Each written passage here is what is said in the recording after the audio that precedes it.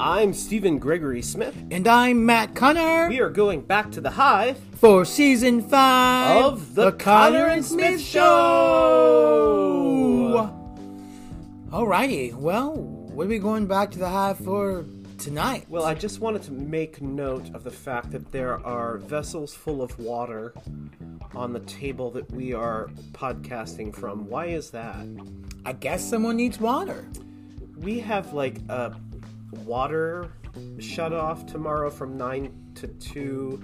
So like some kind of crazy preppers, we have filled spaghetti bowls and things with water. And so there's water everywhere. It looks like we are preparing for some kind of thing. We're preparing soup. And before we get into our guests, I just want to ask you, because this has been talked about, Into the Woods you are directing, and you are about to go into tech. Yep, we start tech this weekend. It's been very exciting. Tonight we finished sort of working on the rest of the show. We finished Act 2. Tomorrow we'll do another run through, and it's going to be very exciting. Lots and lots of interesting choices. Oh, okay. And this is Into the Woods in a very small space with 12 cast members. So it is at Creative Cauldron. It opens, first previews May 5th. May 5th, and it runs the entire month of May. I don't know exactly when it closes because I'm only in charge of getting it open. Right. But the rest is up to them. It's the 4 weekends of May.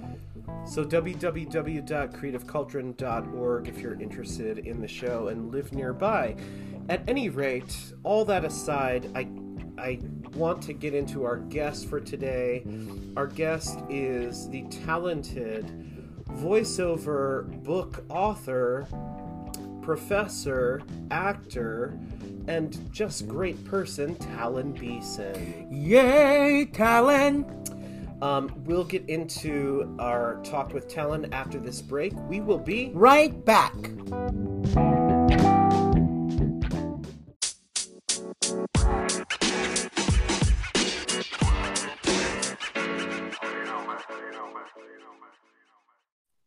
Talon Beeson. Hey there, how you doing, Steve? How are you, my friend? I am fantastic. I am joined here with a few people you may know. My husband and co-host, Matt Connor. Hey. Hey there, Matt. How are you doing tonight? What's going on? You sound like you are in another country. Are you speaking close to your microphone? I can be closer, and I can. There you are. There we go. Now you just got a zip code closer. Yes, well, that's what we like to hear. Instead of talking from Ireland. No, appreciate it. And also joining us is our producer, Ryan Dean Halbrook. What's up, Talon? Hey, Ryan, good to hear from you. You too, man. Long time. Yeah. Talon, where are you phoning in from tonight? I am talking to you from Clarksville, Tennessee, which is about 45 minutes outside of Nashville. It's the last train to Clarksville. Actually, that is here. The train station here is where they based that song on. I know. I'm a Monkees fan. Yeah. Should I meet you at the station? You sure can. Okay. How long have you been there? I'm sorry? How long have you been there? Oh, this is my 6th year. I started at Austin Peay State University 6 years ago, so I'm just about to get tenure. All right. So that's what brought you there was the university. Yes. Yeah, that's right. What is the university's name again? Austin Peay State University. Austin Peay State. So that stands for Austin Powers, correct? Yes, totally. It's super groovy, baby. Yeah. Yeah, it's we have to fit in all the 90s jokes we can in this 90s podcast. So of course. That was out when we were in undergrad. I saw that in the theater there in good old Funchester. Absolutely, me too. What do your classes look like at this university? What are you teaching? I'm teaching acting and directing. So this semester I'm teaching movement, voice for the actor, improv, and the capstone class. And are you teaching, Talon, just to get on the record, that if a student is not maybe completing their scene correctly, have you instructed them on the fuck it dance? Oh, hell yeah. I was about to say, can I curse? And then I realized you said, "Oh, fuck it." So What's the contextual fuck it clues. dance? What is the "Aw Fuck It" dance? Now that's Talon? a city. What? Fuck it. Fuck it. Yeah. In Thailand. Yeah. Yeah. Are you talking about Thailand dancing? It's Phuket, yeah. Not in America.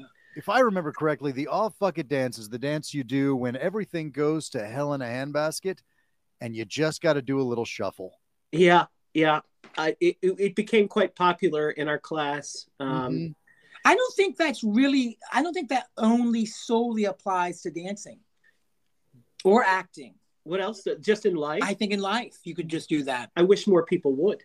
Yeah. I mean, I've certainly, whenever I lose some money in the stock market, the first thing I do is bust out an "All Fuck It" dance. Where did that originate from? Was that you? It may have been Fitz.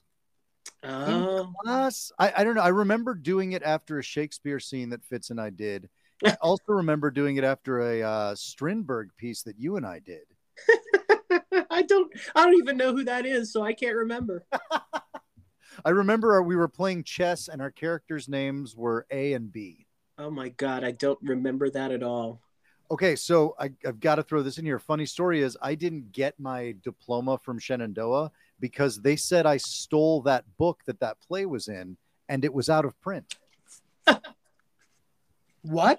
I didn't steal the book. I went in and complained and they just gave me my diploma. But still, they tried to hold it because they couldn't find that book. You're kidding. I'm not. It was actually my mom went in and complained. She was very upset. What was the book?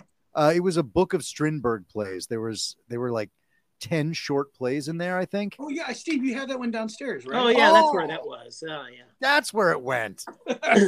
But you were the person who supposedly checked it out and you couldn't graduate without checking it back in? Yeah, that's what they were saying. And wow, I want to see that film. Yeah, I mean, well, since it was discontinued, they made a huge deal of it. And I remember really liking that play. And I've looked for that book since and have not been able to find it. Come on, Amazon. They're letting me down. Oh my God. No, if there was a Strindberg book in this house, I think I would probably burn on the site. I don't know. I would spontaneously combust. I don't even know what that is. Who's Strindberg? August Strindberg, the playwright, one of the fathers of realism-ish. Yeah. Wow. I have no recollection of doing that scene, but that means nothing. I mean, I'll be honest. We walked in the first day and I think we each knew 2 lines. Yeah. And we each said our 2 lines and Hal went, that's it. We're like, yeah, we just wanted to make sure we had a good start to the scene. Which was that a load of bullshit. But, you know, we made it through. We were laying a baseline. Exactly right. That chalk line was down, so we knew what to expect. You got to draw the outline around the bodies so you know where they died, right? Now, Talon, where are you originally from? Originally, I'm from Dayton, Ohio. Oh, okay. All right. So young Talon's in Dayton, Ohio. What takes young Talon, what awakens him to, oh my God, I want to be in the arts? What happened? So, embarrassingly enough, in 7th grade choir, someone played the overture to Phantom of the Opera in choir class, and that was it. I was like, well, that's pretty cool. I want to do that. Now I can't stand that show, but at the time, it really had an effect on me. It made you just kind of slink around the room and feel sexy. I immediately went out and bought a cape and a mask. Yeah. You immediately thought, wow, this composer really did rip off Puccini. That took 5 years. And then Right. I was like, he took Puccini and he said, what if I got rid of all that pesky underscoring? And also synth. Yeah. And there we go. Perfect recipe for a musical. They'll never recognize it if I just bathe it in synth. So then what were your steps leading up to after you put on the cape and the mask? What were the steps? Did you join a class? Did you get a scholarship? Did you kidnap the leading lady of the musical and drop a chandelier on the audience? 6 of one, half dozen of another. Okay. Really. Tell it. No, I just honestly just started auditioning for plays and musicals when I got to high school, and we didn't have a great theater program, so I got cast in everything. And then we showed up to Shenandoah, and my mom loves to tell the story that she came and she played for me, and everyone showed up with professional accompanists, and and they were really knew what they were doing. And we just kind of walked in there with my mom playing and had no clue what was going on, and somehow ended up there. Mm. Well, and then that was what, 1996. Yeah. Then you met the freshman class of, oh God, all of us. We've been talking to so many, and it's like little pieces of my memory coming back. Like Stringbird, I probably haven't heard that since the 90s. Right. And probably best left there. I mean, I'm going to find you that book, Talon. It's not in this house, though. You would make me a very happy college professor. And or what? Okay, so we are at Shenandoah. It is the 90s. What I remember. You played like your big deal, wasn't it? Sweet Charity. Yeah, I played Oscar in Sweet Charity opposite Maggie Portman. Two redheads in the lead. Never happens. That's right. You rarely see that. Yeah. Oh, I missed that. That was after I left. Yeah. Mainly because we're afraid to come out in the light most of the time. So absolutely, we just live in the night.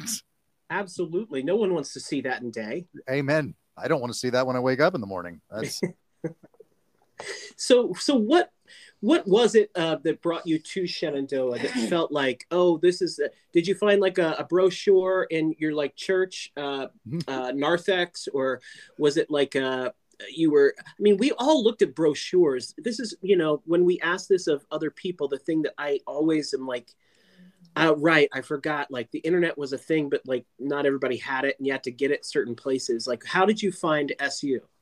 I think it was the picture on the brochure with the weeping willow, which I'd never seen before on a college brochure.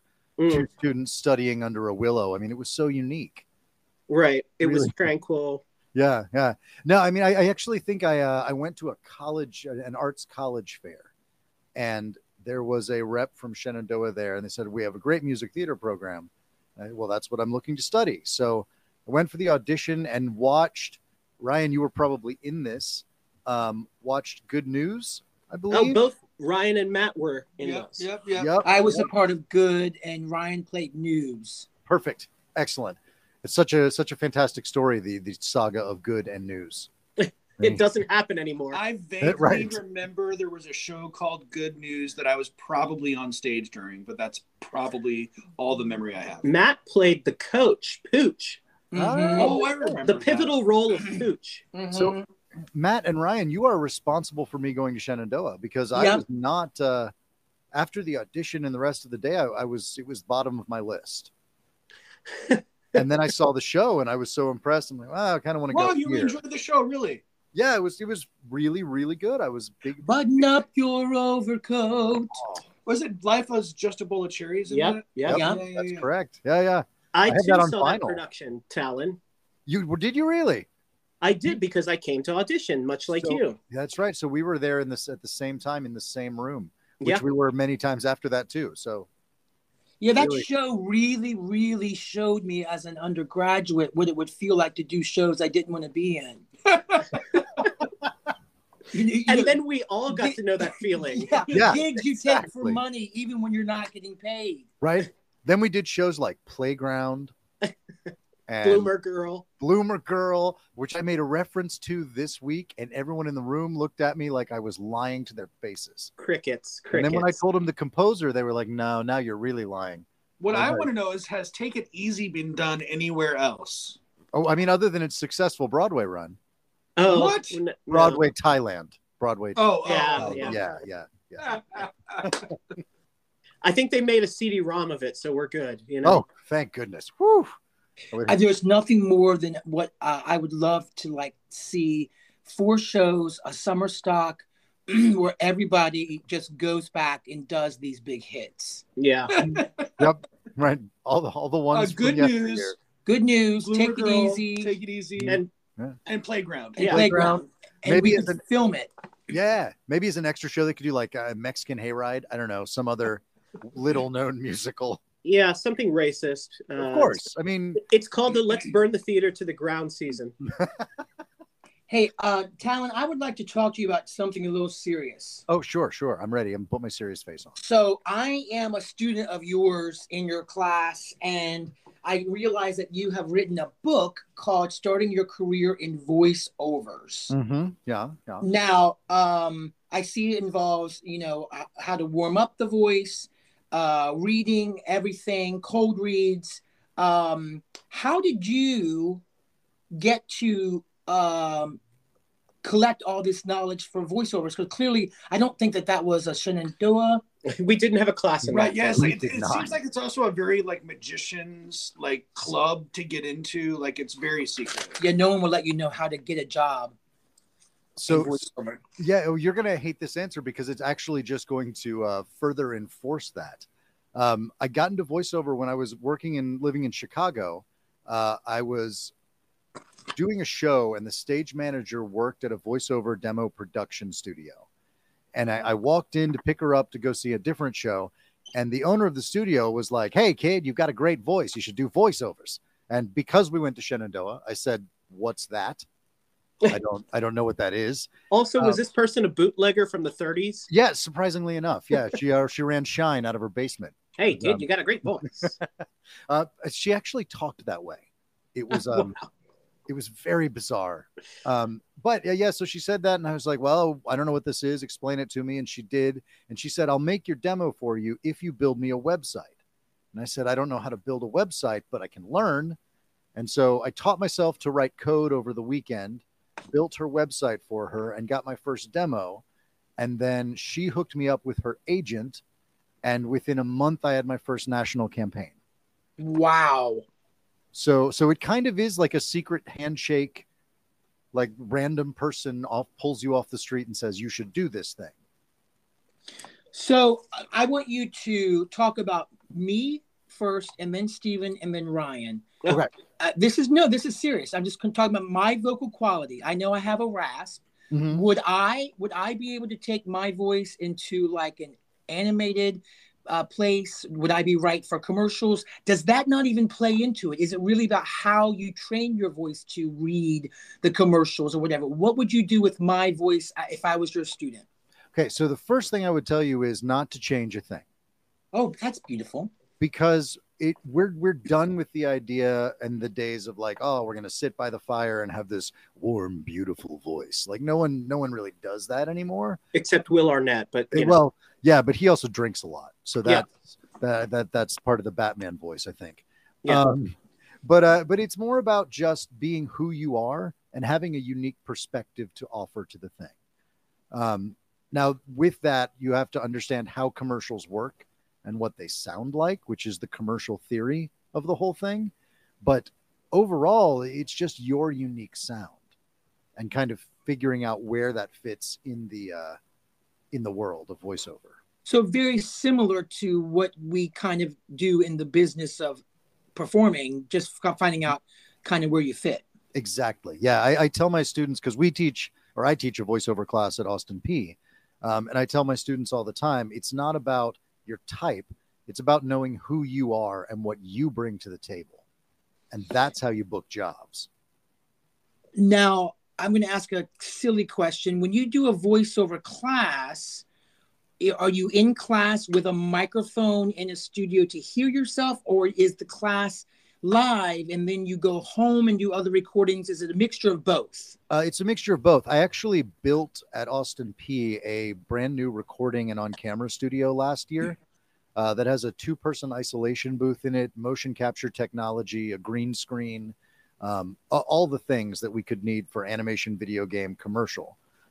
So we do it live in class, and I record them, and then I send them home with their recordings to study and work on and get better at the commercial theory of it. Okay. And I'm assuming if you book a gig, the way things work is either you could be paid a stipend or a fee and you're done, or you can be paid some sort of royalty thing where if the thing goes national and is played over and over, they'll send you 25 more cents or whatever. Right. So it depends on your union status. So I'm a union actor, so I get paid paid my stipend just to walk in the door. Right. They have to pay me to be there. They can use the commercial once. But then after that, if it's on one of the big 5 networks, they have to pay me every time they use it.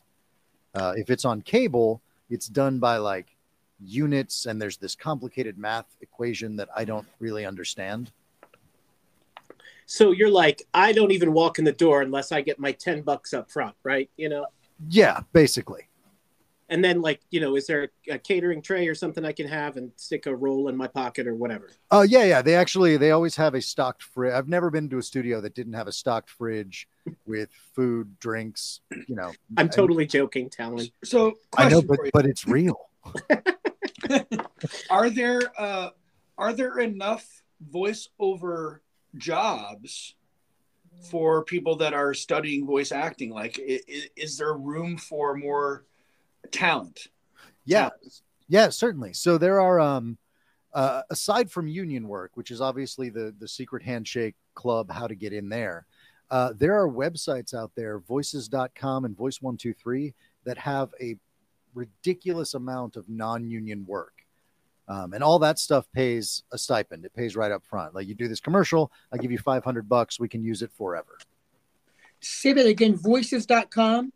Yeah, voices.com and voice123.com. I recommend voices.com.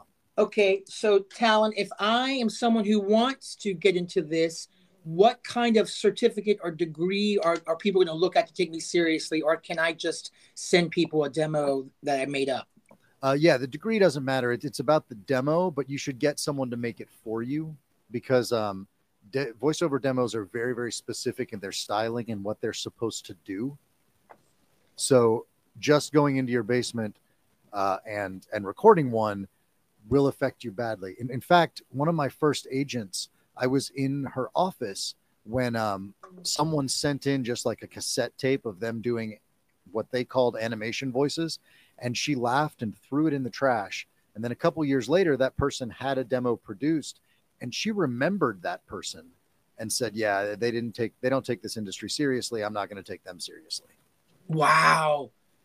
Well, you know, one time I applied for a grant to get professional recordings done for my music, and I sent them an amateur recording, even though I was applying to get money to use it for professional recording. And I did not get the money, but they sent back a note saying, I'm sorry you didn't get the money for the professional recording. Your recording was too amateur. Mm-hmm. And I was like, oh, wow. Well, the reason I was applying for this was so I could actually figure it out. But anyways, take us on your biggest job. What was the biggest job you had? How long did it take? Was it frustrating? Like, do some of your audiobook projects take, days, weeks? Do people reply back and say, hey, you have to do chapter 3 over with that man's voice. We need something a little lower. How does that work? Yeah. So there's a bunch of different areas of this, right? My biggest job and my best job was I was the narrator of Divorce Court for 2 years. And we got an Emmy nomination for that. And congratulations. Thank you. And it was a lot. I mean, there's, 200 episodes a season, something like that. So I was doing 15 to 20 episodes a week. Oh, that many divorces on Divorce Court? Oh man, people are just breaking up all over the place. Yeah. I thought breaking up was hard to do. That's what you'd think from the song, but oh man. It's not. Yeah, clearly it's not. No. Are you watching the episode while you're recording that? No. It's with that show in particular, once I kind of had the patter of it down, I knew exactly how long I had to get out the prompt. And so I just kind of had a clock in my head running. Like, I've got 15 seconds to get through this explanation of these two people and why they're getting a divorce. And I'd have a producer on the phone while I was in my booth in my house, and I would record the prompts for the episode, and we'd move on to the next one. Wow. So like, this is pre-pandemic. Yes, this was, let's see, Divorce Court was 2012 to 2014, I think. So a lot of this you can just do remotely from wherever you are. Mm-hmm. Yeah, I'm actually sitting in front of my editing computer right now, and to my right of me is my isolation booth in my house that I use for jobs, and then I also have the booth at school, which I use for jobs as well. Wow, that's kind of the cool thing about it, is like, when the pandemic hit, you were probably like, well, I'm covered. Yeah, it didn't affect me all that much. In fact, my agency in LA closed down at the beginning of the pandemic, And within a year, I had a new agent in LA and was right back to it. So Talon, you mentioned Chicago. So after you left SU, thank God for your mom and the Strindberg reassessment. Did you go to Chicago straight out? Was that your journey post SU? I went on tour first. I spent a summer doing summer theater in Georgia at the Georgia State Drama, which is now closed. And then I was on tour with Lexington Children's Theater for 6 months. And then I actually went to visit another fellow alum, Liz Albert, in Chicago, and decided while I was there I would audition for a show, and got one of the lead roles and decided, well, I guess I live here now. Oh, wow. So yeah, that's how I ended up in Chicago. It was kind of a mistake, but a good mistake. And how long were you there? 8 years, maybe 9. I got my master's degree there. So that last 3 years was right before I moved to LA. So it was 8 or 9, something like that. And so then from Chicago to LA, and what was LA like for you? LA was great. I didn't want to move there at first. We went because my wife and I both got representation out of our showcase from grad school. And so my agent in Chicago insisted I stay through the Christmas season, and Sarah moved immediately. And then we went out there because we both had representation, and that's just kind of what took us there. And then my career really kind of started to take off once we were there. So your wife is in the business as well? Yeah, she's an actress, and she also teaches at Austin P. Right now, actually, she's playing Harper in Angels in America Part 1. Oh, nice. Yeah. Well, where did you live in LA? We started on Sherman Way in Van Nuys. Okay. And then we moved to Redondo Beach, and then ended up in San Pedro. Okay. How long were you out there? I think that one was 7 years. Okay. Which then brought you to Tennessee. Yeah. So that happened because the show I was working on at the time decided to replace everyone involved except for 2 people. And we suddenly found ourselves with a brand new baby, and my main source of income, my main show that I was working on, was gone.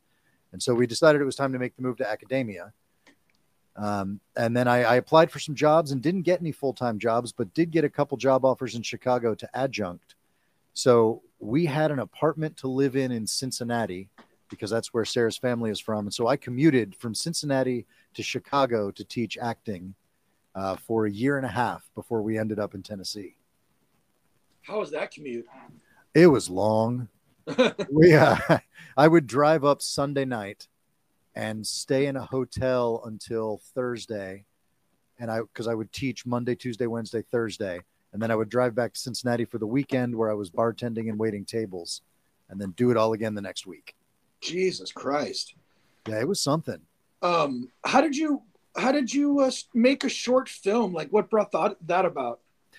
So when I was in LA, I worked with a lot of filmmakers. I was always just in their films. I really didn't do anything behind the scenes. And I kind of just got the idea for a short film, Tell Her No. Nope, that was one that I was in. I'm a terrible liar. It was good. Sorry, the short film It was good. And I just kind of got the idea for it. And it was the last week I was in LA. And so I called one of my director friends who had been in another film that I was in and asked him to be my cameraman. And he and I just went into the desert and shot it over a week. And then I got accepted to several film festivals and just was super excited about it. I think it honestly kind of helped me get the job here at Austin P. Is there anywhere to see that? Yeah, I think it's on Vimeo.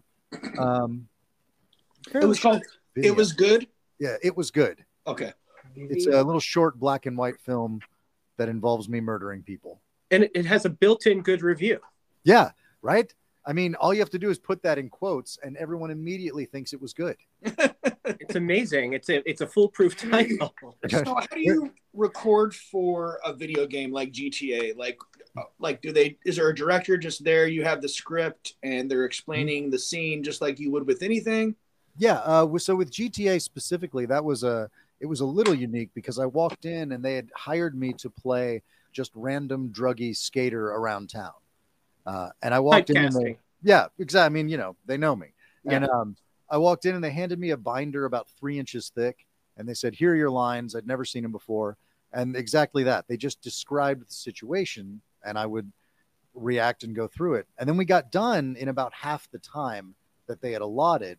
So the director said, we've got these 2 extra characters that no one else was cast as. You want to just play these 2 porn producers? I was like, of course I do. So again. Again. All right. You say that, but 2 years ago, I played a porn producer 4 times in 1 year. Oh my God. Wow. I want to see that film. Yeah, I've got a type. Yeah. I mean, you and Kevin Quillinan. Oh, good old Q. I know. Yeah.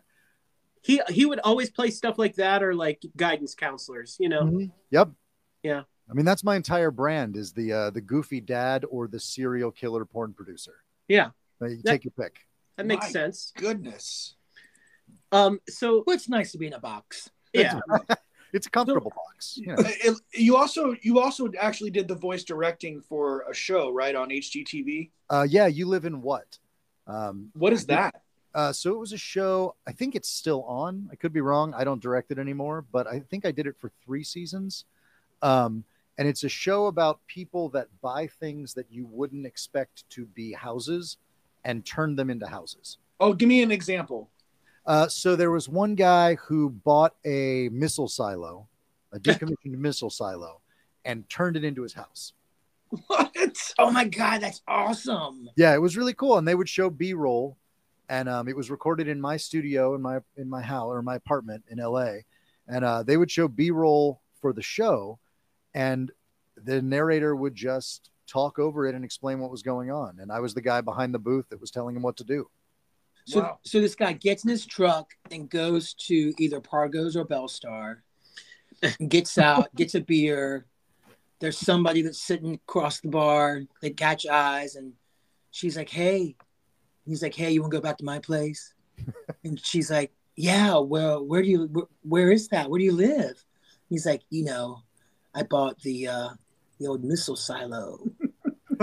And she's like, "Groovy. I love missiles and silos." I mean, usually that's a red flag. Right. And she was just into it. Right. Yeah. She wanted to blast off, you know? There you go. Boom. Hey. Yeah. Usually when someone says you want to see my missile, it's not a good thing. I don't know what's into me tonight. It's just this. It's the nostalgia of it all. How do you like Tennessee? It's nice. I like where we are. Coming from Chicago and LA, it was kind of a culture shock moving here. But I like Nashville a lot. It's a really cool town. And here in Clarksville, because we're in a college town, it is really nice. We have a lot of good friends. Yes, it kind of also, I know at Shenandoah, we kind of lived in our own little bubble, even though the town was very accepting of that bubble and whatnot. But we always had like our bubble of creatives. But I would imagine Nashville is clearly pretty creative. Yes, it's actually very similar to Winchester. I mean, not Nashville, but Nashville is like the DC to Winchester. Clarksville. Yeah. And we have a regional theater here in town that helps pad our creative bubble. So we do have that bubble to live in, just like we did in Winchester. I'm thinking that maybe you create the first sort of show on television that is only for voiceover people. It's sort of like The Voice, but it takes everyone in the voiceover world.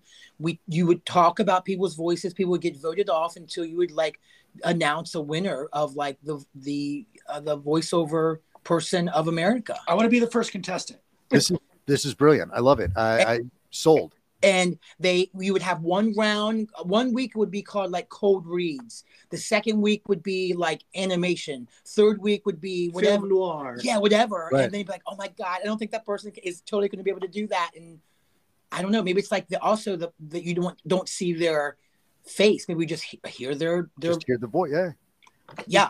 And maybe the people who are watching like up on the stage are all the contestants, but we don't know who matches what voice.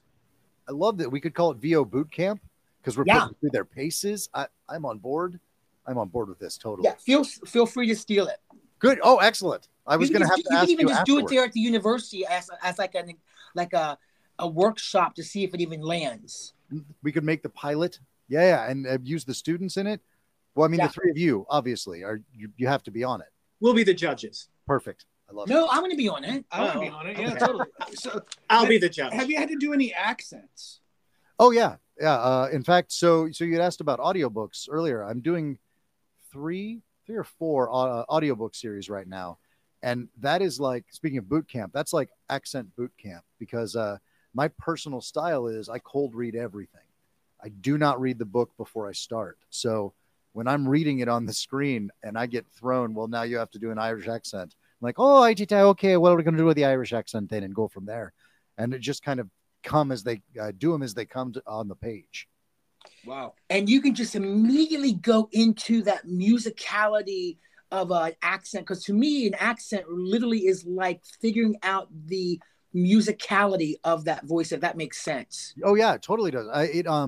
There are some accents that I can just pick up quick. Irish, certainly. Russian, I'm really good at. Let's hear some Russian. So there is thing where I go to store and they say, oh no, they're out of milk, but of course it's Russia.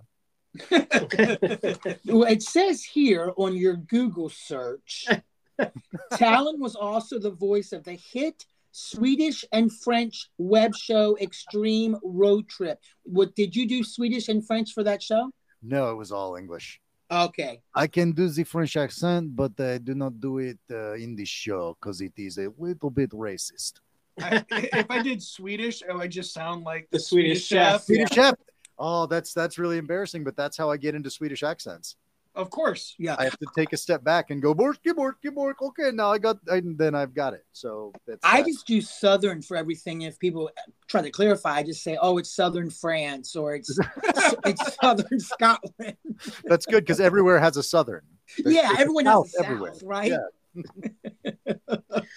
What Talon, when you think back to the late 90s and all of our time together at the SU penitentiary. Do you remember it? Not much, but go ahead. I just want to say, like, it was interesting. We Ryan took a little trip, and like we were kind of disseminated his trip through different chapters, and kind of we're talking about landmarks, different things. What are some like just places that kind of stick out in your memory? It could be a bar, it could be a whatever. What are like the top, like if you were to drive back there today, what would be the like short list of things you'd want to see?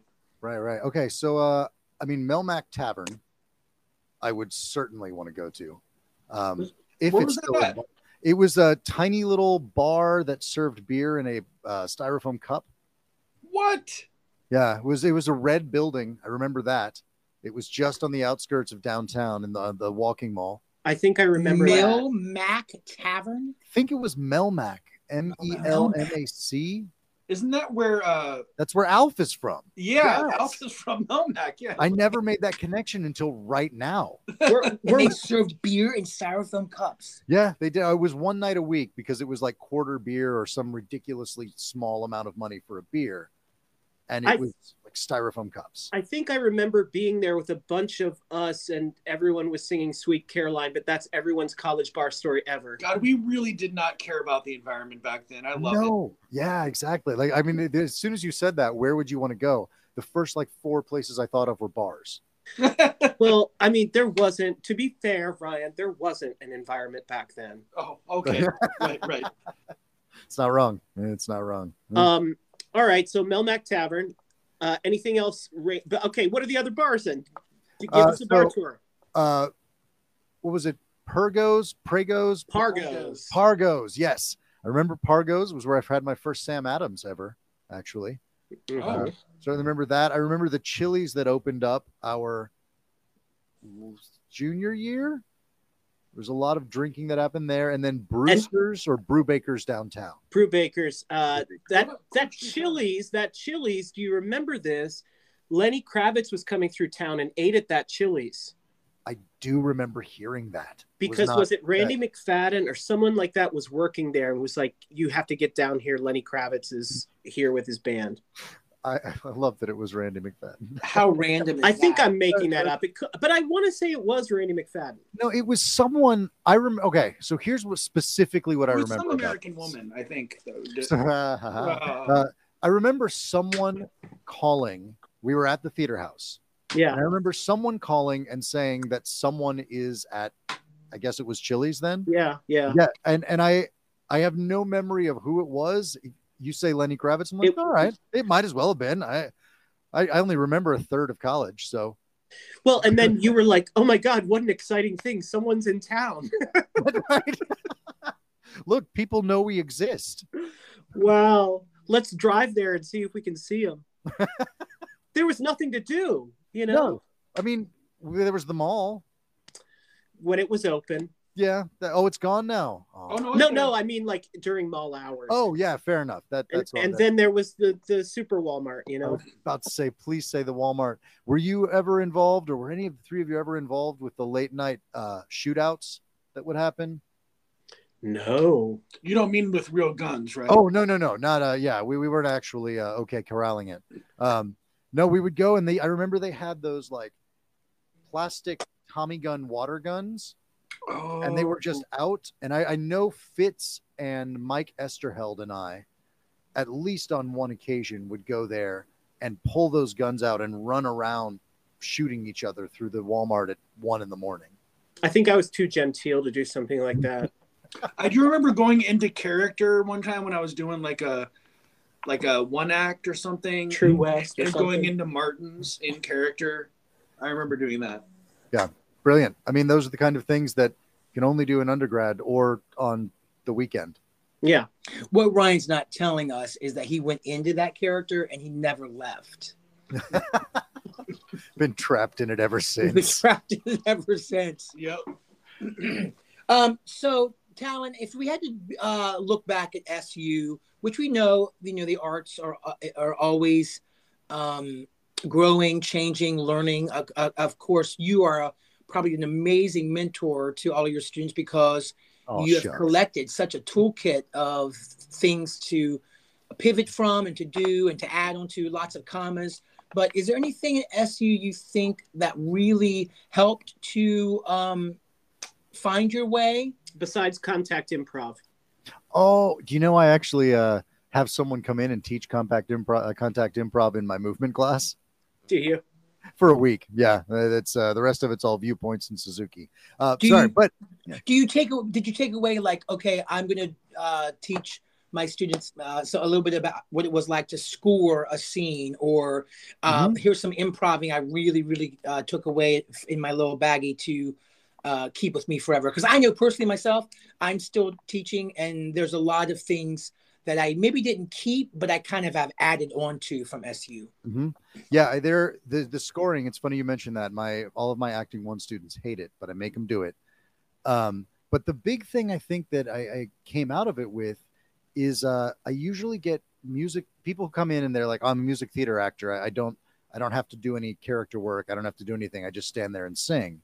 And I frequently blow their mind when I require them to score and understand who they're singing to in songs. And I credit Shenandoah for that. So important. Yeah. They come in and they just think, oh, I can sing pretty. That's all I really need to do. 5 years tops, kid. Then you're through. Yeah. That's you have a really nice voice. I always tell them, like, look, I know if you can sing 3 notes in. After that, if you're not doing anything with it, it's done. Yeah. So, Talon, I am mindful of your time. I want to just, when we're trying to wrap up here, I want to ask a few parting questions that have nothing to do with Shenandoah at all. Parting shots. Love it. Yeah. So it's been a weird couple of years with the pandemic. You've been sitting pretty with what you have there with your voiceover work in your school. What are there any books that have gotten you through this? Ooh, that's a good question. Not gotten you through like how-tos, but like what did you read? Like any great books that you're like, oh my God, I can read this. What's interesting is I can tell you what they're about, and I can't think of the names. Honestly, I started reading a lot of books by James Baldwin and a book by a music critic that I can't remember his name, but all about the history of Tribe Called Quest, which I was really, really into. And also I got really, really into the Black Panther movement. And so I read the trial of, I can't remember the name of the book, but yeah, it was the movie Judas and the Black Messiah just came out. That was great based on it. Yeah. So I read a lot of, I read those a lot. And I also listened to the podcast. My dad wrote a porno. So I guess you could say I've listened to read all of the Belinda Blinked novels. I thought you were going to say, I've been reading this great book called Starting Your Career in Voiceovers. Oh, man. Missed opportunity. I missed that marketing, man. Oh. All right. So okay, this is a frequent thing for people to trade, like what they've been binging, what they've been what they've been streaming. What are things that have like kept your attention the past couple years? Mm-hmm. Ted Lasso. Huge fan of Ted Lasso. We also just finished Murderville the other night, which if you haven't watched it is hilarious and top notch. All right. I want to pause right there. So keep your other selections. I want to kind of hit on Murderville for a second. Sure. So this is my thing. I have watched 2 episodes. Okay. Now, the first was Conan O'Brien. You're frequently back in college compared to him. Mm-hmm. Yep. My twin. Yeah. I did not find the first episode funny. Okay. And here's why. Because Conan is too masterful at improv that he was never he was unflappable. Okay. And I did not find Matt keeps saying, I almost want someone who's not a professional. I watched the Annie Murphy episode tonight and I did laugh because I wanted exactly what she gave me, which was like having a really difficult time getting through things with a straight face. Mm-hmm. What are we missing with Murderville, or should we just watch the rest of it and give it a chance? I would say watch the rest of it and give it a chance. But I think what's brilliant about that show is having people who are not improv artists. You're the running back, Marshawn Lynch. Yeah, that's a very funny episode because he's not good at it. And then the Kumail Nanjiani episode is hilarious because he is so good at it. Right. So every episode has its own little hook. Right. I just think Conan is so... I understood why they led with him because he was like the most famous person on that list. Mm-hmm. But I was like, oh, Conan's like... It was funny, but kind of for different reasons. Yeah. Right. I will say the one thing about the Conan episode that I was a big fan of was you could tell he got annoyed when someone said no to him. Right. Because there were moments where it wasn't yes ending and they just looked at him and said, no, that's wrong. And you could just see the look on his face. Like, that's not how you do this. Right. It's yes and. Yeah, you're missing the point. Yeah. All right, we'll give the rest of it a try. I did love Annie Murphy basically hyperventilating, trying to get her lines out. Oh, yeah. It was after watching her like masterful work in not only Schitt's Creek, but the follow-up show that she did that was like a drama comedy. I can't remember the name of it. All right, other streaming shows that we should know about. Sure. If you haven't watched Physical on Apple TV, check it out. What is that about? It's about it takes place in the 80s and it's about a Olivia Newton-John. Yes, basically. You're not wrong. She's a housewife in the 80s and she has an eating disorder, and then she decides she's going to start making Olivia Newton-John style workout tapes. It's fantastic. It's funny and terrifying all at the same time. Is that Rose Byrne? Maybe the lead. Yeah, maybe. I feel like maybe it is. Someone said her name when I told them I was watching that show. I'm like, sure. Sure. Talon, it's been so great talking to you, man. This has been a pleasure. Thank you very much. All three of you. It's been great. I see that you have a website that says talonbeeson.com. That's right. That's where my voiceover. You can follow my Twitter feed there. My Instagram feed is not far behind. All right, Talon. Well, thank you for catching up with us. We appreciate you, and we're going to get that book. Well, wait a minute. Do you have the book in your house? I do. So, is there a way for Stephen to? I'm just putting Stephen's wallet on the line here. Yeah, thank you. Is there a way for Stephen to get money to you and us to receive an autographed copy of the book? Well, I'll tell you what. I am just happy to send you a copy of the book. Oh, so you don't have to send me money. Just give me an address and I'll drop it in the mail. I have one other thing, Talon. Sure. Do you need somebody to do the audiobook of your book? Because I would totally do that. You know, I actually asked my agent that, and he was like, "Yeah, there's not enough money in audiobooks. You don't want to waste your time." I'm like, oh, all right. What I'm going to do is I'm going to film myself taking your course in the book and show my progress along the way. The levels of meta that we're going through right now.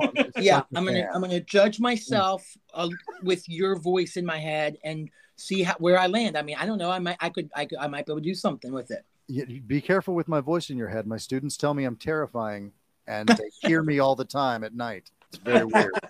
All right. Well, much love to Tennessee from Virginia. Yes, I'm good old Virginia. I miss you. Well, we'll be in touch, Talon. We love you. It's so great to hear your voice, your very famous voice. And we won't be strangers. We've got your number. Yeah, please stay in touch. It's been a pleasure talking with all three of you. Take care. Bye. Bye now.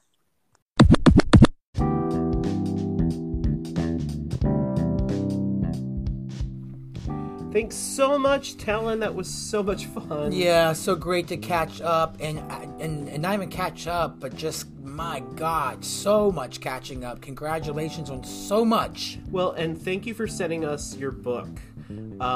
We love that you sent us your book. We have yet to read it. We have not read it. We have not broken into the voiceover Full disclosure, network we have yet. been working on Into the Woods. A little busy, but it is going to be my next gym book. Oh, yeah. I hope so. We love you, Talon. Thank you so much. If you want to learn more about us, please visit www.connorsmithmusicals.com. That's Connor with an ER. Follow us on social media on Facebook, Instagram, and TikTok on Connor and Smith, again with an ER. Please write, review, subscribe to this podcast. Really helps us out a lot. Post it where you post things. Share it where you share things. We love it. If you want, please join the Discord board. It's been a little inactive lately, and I think that's because I've been a little And that's busy. because of you, listeners. Well, you can. You're not posting. Well, you can share things there. People other than Steve Jones and Steve, please keep sharing. But I'm saying, like, everyone can share things. Talon, put your short film on the Discord so people can watch it. That would be great. I will get better about posting photos and things like that.